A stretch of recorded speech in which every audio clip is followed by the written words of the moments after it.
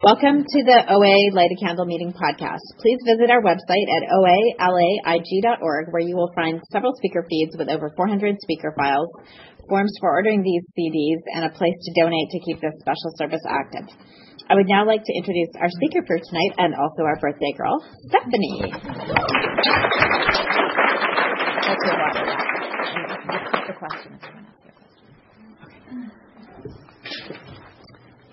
So welcome to my birthday party. My name is Stephanie R., and I am truly a grateful bulimic and compulsive overeater. Hi, everyone. So I was not born a compulsive eater. I was born a beautiful, bright, adorable little child of God who met circumstance. And I like to say that when I was born, the camel's back was already broken. And it was tough. And my mother was quickly a single mother of 4 children without a high school degree and really not equipped to deal with it. And so, circumstance, and we were separated, the kids were separated, we were placed in different places with friends and family. And I was strong, though. I was strong, I was smart, and I was resilient. But there was one point in my life, we got back together, time passed, where, circumstance led to trauma, which I think is God's gift to me, brown sugar. And I know that sounds strange, but without, at 8 years old, being able to eat spoon after spoon of brown sugar from this box, I don't think I'd be here today. I don't think I'd be here in any shape today. I might be a heroin addict. I have no idea. But it was my best friend at the time. I will be eternally grateful for it. And it worked, and it worked a very long time. The problem is that the reason I reached for sugar is there was no humans. And I really think the core of my addiction is not just what I use, but it's what I didn't have and couldn't use. To take care of myself, to soothe myself, to calm myself, to stabilize myself. The humans in my life were complicated, complex, and my mother mentally ill. And it was circumstance. Theodore Roethke, a wonderful poet, said that insanity is the nobility of the soul at odds with circumstance. And I see that so much. I've lived that so much. And the grace is that even though it was brown sugar in my lunchbox, I had a lunchbox. I also had gastritis, which continues to be where my stress goes. But I made it. I turned to school. I turned to overachieving. I turned to lots of different things. But what complicated it and what led to eventually the bulimia is my mother was a compulsive overeater. She was 300 pounds. We'd binge and diet. My other siblings left the house. 2 got married. 1 went into the Navy. And it was just us. So by 10 years old, my mother had decided we needed to go on diet pills. And so my first part of diet pills was at 10. And I met Weight Watchers when Weight Watchers, we had to make our own mayonnaise. It was, and lots of tuna, man. That was a lot of tuna. And using gelatin to make these shakes with strawberries and yogurt, or I don't know what it was, milk, buttermilk. Oh, that was it. So, the problem with that, though, and it's something I fully believe and I share, is that every binge begins with a restrict thought. Every one. I can track it back. So my first diet was my lead-in to eventually what would be bulimia, would be purging. And we would diet, and my mom would decide we'd be good. Then we'd go off, and we'd have a treat. And I was ready to keep on dieting. The diet pills didn't work. I couldn't sleep. And so we stopped that. But the diets continued. And until I came into this program in 1989, and even after that, until I got recovery. I should really qualify. My apologies. So I came into program 1989 and really couldn't get any traction at all. I went to meetings but couldn't get any traction. I went to a side program in, I think it was 1990 something, 93.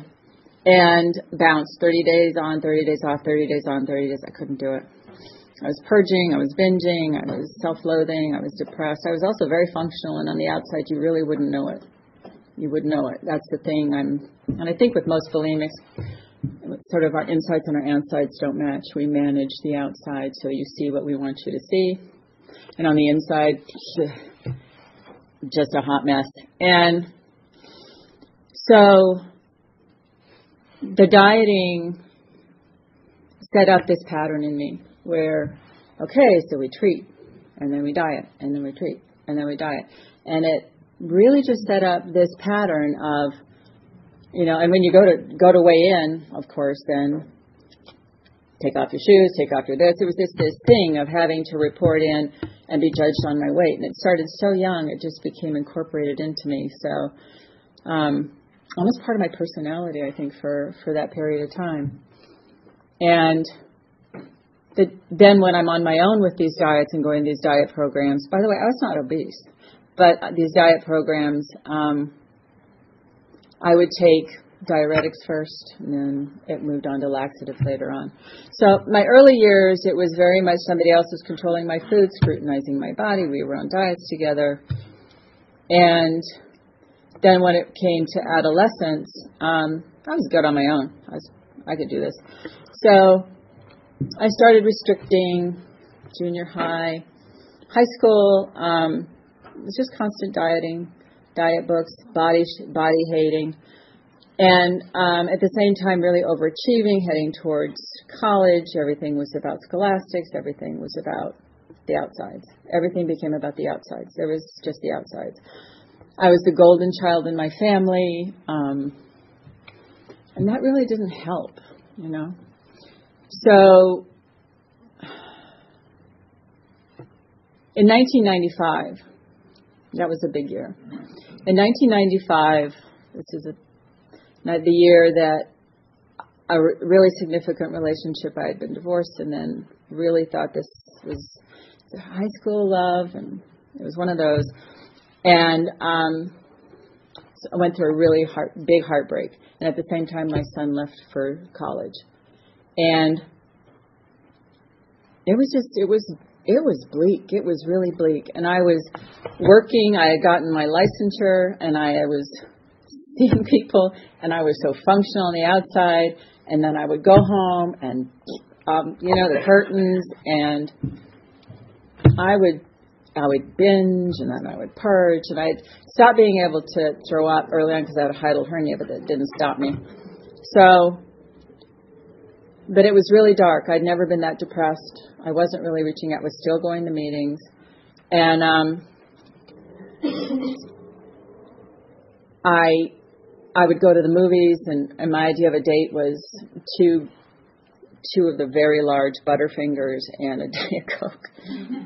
And that's a date. And it would numb me just the way brown sugar did. I would use sugar like this targeted drug. Didn't need to have mass quantities at some point.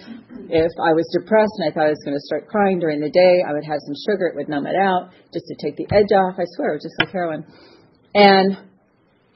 But quickly, the insides were not being able to be contained by the outsides. And it was just, I could feel it. I feel like getting out of control. So, the end of 1995 had me lining up cupcakes. This was my last binge. I was lining up cupcakes and putting laxatives in between them. When that was all, because you had to know what came out, And then topping that with ice cream, because I could still throw ice cream out. And at the same time contemplating whether or not I wanted to be on this planet anymore. And it just got worse and worse. And I went into a meeting.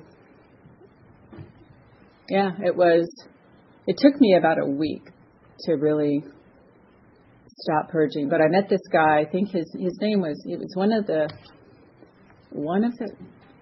Charleses, and he would measure had this belt, and he would show how much he lost. And I swear it was this. He'd always bring his belt. And I asked him to be my sponsor, which I don't even know why. I'm really glad I did. And I never ever believed for a second I was going to be able to go a day without purging. Didn't believe it. I thought, I'm going to get him for a sponsor because maybe I'll lose weight. Really, I wanted to control the binging. I wanted to lose the weight. And so we sat down, which you always do, and you go over it, and everything cleared out. And he said, so, do you think you could go just today? Do you think, we're already at, I don't know where we're at, like noon. So, do you think you could not purge today? Really, just today? I said, well, I don't know. So how about if we just try today? And I said, okay. And I did. I didn't sleep. And I called him the next morning. He said, really good. And so we met again. He said, how about today? And we did one day at a time, holding hands like that for 30 days. And the only thing I didn't do was I did not throw up. And that was 20 years ago. And so after that, it took until 1998, took 3 more years for me to stop binging. And I think that's a huge piece of this for me, and what I want to really put out there is, for me, it's stop the purging first. I don't know how I would ever, I don't think I could have stopped purging if I had focused on binging. Because to me, in my life, food really was just cannon fodder. Whatever I'm putting in is really just preparing for what's going to come out. So to focus on the quality of what goes in, it was irrelevant at that point. So that changed everything. So 20 years ago, this man, this one human being that I chose to trust, because I had to trust because I didn't trust anybody. I chose to let guide me with his big old belt. It was that human connection that saved me. And in this program, it's the human connection that saves us. It is the human connection that saves us. And it was the human connection that went south in the beginning. It was the fact that we couldn't, or that I couldn't, I'm not going to speak for anybody else, I couldn't reach for a mom. I couldn't go to anybody. I had to handle it. I couldn't tell anybody that my uncle raped me at 8. I had to just internalize that because nobody wanted to hear it, because then it would just make things more chaotic. So it's the human connection. So pound-wise, in 1998, I got a food sponsor and went through the steps, and I had already known that I could trust. I could trust a human to help me through. I could let a human into my food. I could let a human into, that, for bulimic, letting anybody into whatever you're eating and doing, huge.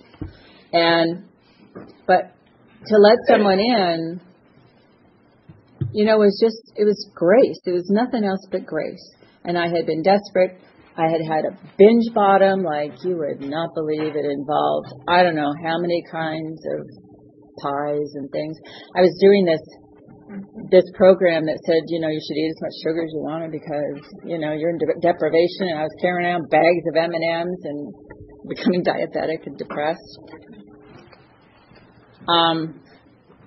So I really wrapped that one up really well. I went out in style. I went to my gynecologist's office and got on the scale. He said, they weighed me, and I was a nurse, and she said, well, you've gained a little weight. She said, I said, okay, I need to know how much. She said, 230 pounds. My mind stopped. It just stopped because someplace I had very obese sisters. I had decided I would kill myself at 200, and I was way behind the ball.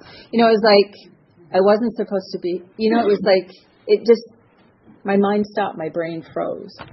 And the next day, I went into a meeting and got a sponsor and gave it over. I was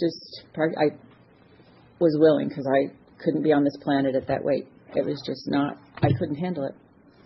So that was Since 1998, I have been maintaining,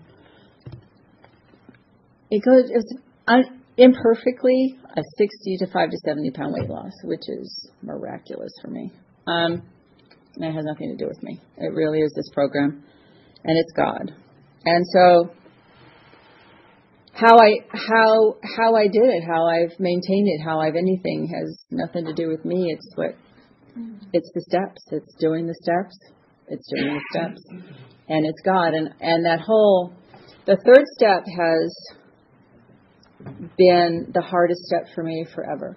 And I kind of want to shift into the steps now because at this point, I have gone through, breakups. I've lost my mother. Actually, my mother got sick, had a stroke. My mother died. I went through a breakup of my 8-year relationship, a car accident, had a heart thing, and the food didn't call me. Nothing. It's no longer that. I'm supported. I've done that enough. The problem is I am still susceptible to the obsession of the mind. There is no bulletproofness for the obsession of the mind, folks. I'm sorry. Doesn't matter how thin you get or how well your food, crazy's still there. So, and there is no solution for that other than God. I swear. The steps are God. Everything is God. When people say go to God, they don't mean, but they don't mean just, okay, hand it over. They mean go to God. Like you're on fire. You can smell your skin singeing off. Like go to God. Hold God's hand. Sometimes, lately, because it's been really rough, really rough in my mind. Anxiety, panic. I had my first ambulance ride 2 months ago. I had pushed myself since the breakup. I had been trying to outrun grief and loss.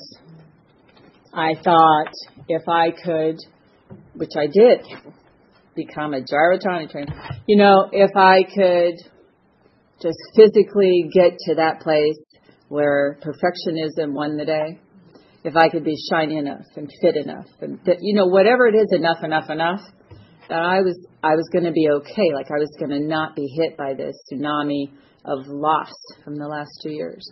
I really believed it. And being hit by a truck on my son's birthday, having my car totaled, didn't stop me, man. Nope.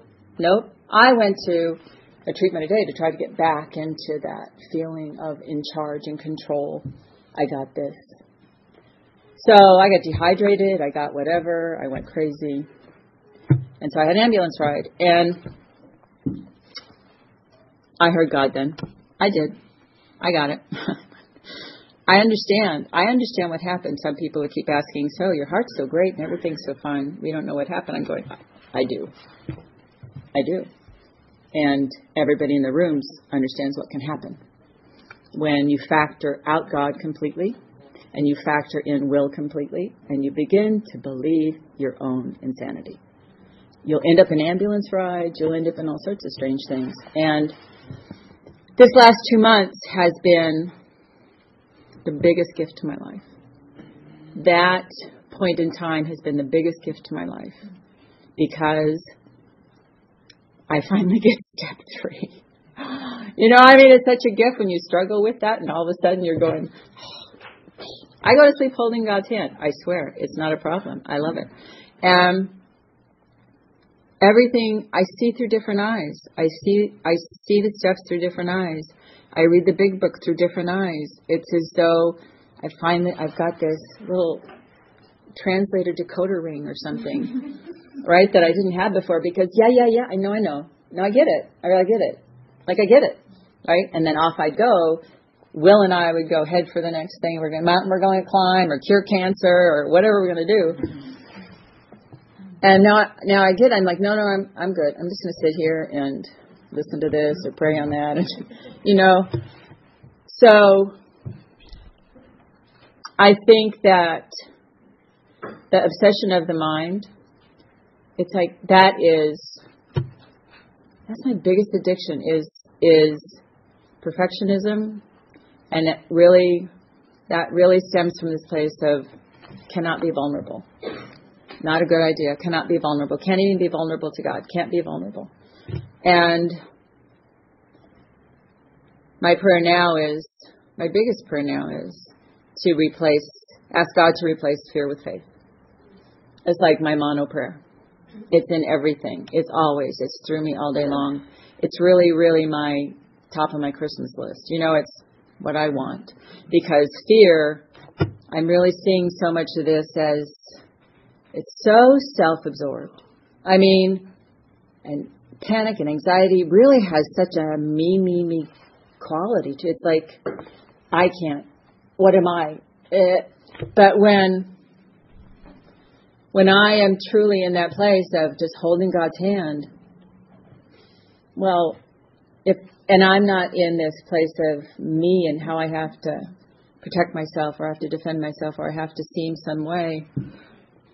What's so scary? It just isn't, it's God's there all the time. It's just a thought. It's just a moment. And the peace from it is amazing. And I look at people different. I'm reaching out differently in my program. I am available. It's the whole part of that. It started off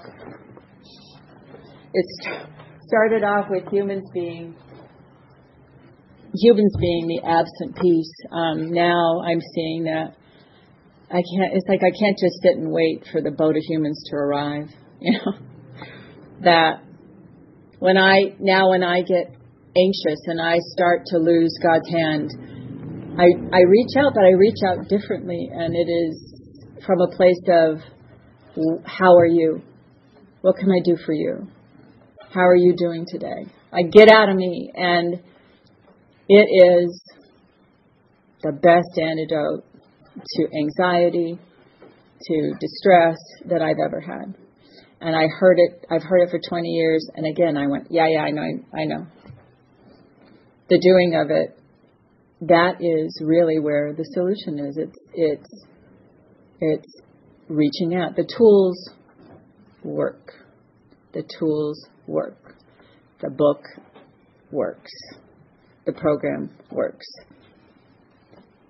But the people piece of it, from that place of, what can I do for you today? How are you doing? Engaging from a place of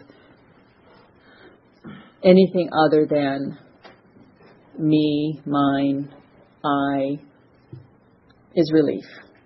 It is relief. And so where I am today is,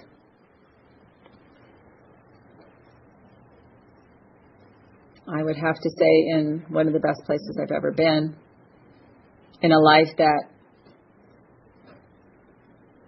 I am really uncertain about. I am still processing the tsunami of grief that hit me when I slowed down. You know how if you're going along in a boat and all of a sudden you cut the engine suddenly, the wave behind you kind of swamps the boat? I've been running a while. So it hit. And I dived right back into my tools, and I dived into the program, and I dived into prayer. And that's the gift of not going out. That's the gift of keep coming, even if you're having a hard time. Keep coming, even if you want to hide. You keep coming if you think you don't deserve to be here, because, boy, there are lots of times I thought I knew inside what was going on, and I thought I didn't deserve a chair. It's the gift of staying current with people, which I have to admit I am so bad at. I am so imperfect at. I am like this chronic isolator. You leave me alone, and don't leave me alone, folks. And I will isolate, but then what happens is when things happen, when you need your people, they don't know what's been going on with you. right? And then you don't want to call. That's me. I wouldn't want to call because I'd have to fill you in on this whole thing that I wasn't telling anybody about. But if you even have a few people that you're current with, that you can tell the truth with, that you can stay current with, then when the shit hits the fan, you're caught, right? You have people. And for the ones who are new, it's really important to have that. In the beginning, it's really important to have that kind of support, because you're going to go through periods where things aren't as perfect and things aren't going as well, and you start struggling and your head catches you and shame chases you, and then you're not good enough. And it's really important to have those people in your life who know where you've been, who know where you are, who know what you're struggling with, where you can be honest. You don't have to hide. You don't have to go to shame, and you don't have to go out. That's really what will keep you in. And so going forward for me, where I am, is I'm having a renewed relationship around that obsession of the mind. I'm back in a year-long Big Book study program, and STEP program, and I've got a new sponsor, and I'm committed like I haven't been. I'm on my knees twice a day, which that wasn't my thing before. And I am willing, but it's different. It isn't willing because I want something back. It's willing because I kind of get how much I need it. I know I need what comes from a spiritual awakening. And I've been a Buddhist for 30 years, and all this spiritual stuff. And I have to say, no, I don't think so. I have to bust myself. I just have to bust myself, because no, I don't think so. I think I've had spiritual experiences. I think I've had spiritual moments, but I've never had a spiritual awakening. And even today I have to say, no, I don't think so. I don't think so. I wouldn't have been that scared. I mean, if that were the case, I would have a different perspective. And that's what I want now. That's what I want. And I know that it's there for me. I know that people have gone before me, which is so stunning, and that people are there to guide me. So I think I am going to wrap it up there and open it for any questions.